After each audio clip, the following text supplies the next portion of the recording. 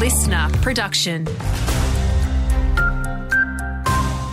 Hey there, Alex Stylianos with you. What will a few extra minutes cost you? That's what police want drivers to ask themselves over the holidays, hoping they won't have to tell a family there'll be an empty seat at their Christmas table. Last summer, 11 lives were lost on Wide Bay roads, and Chief Inspector Mark Burgess says he's still seeing drivers ignoring basic road rules. No one ever gets in their car, thinking about, that something will happen. You might be the best driver in the world, but things happen that are independent of your will. Something comes across the road, circumstances happen.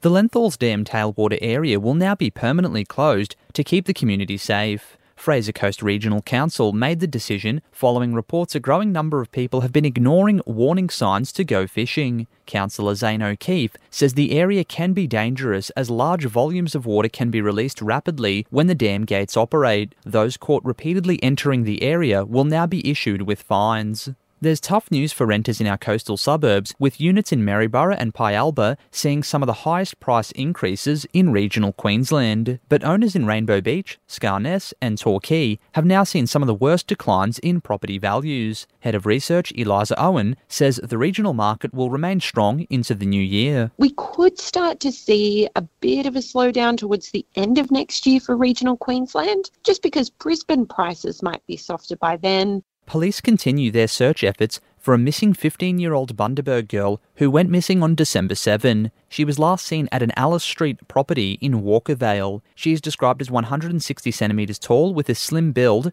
brown hair and blue eyes.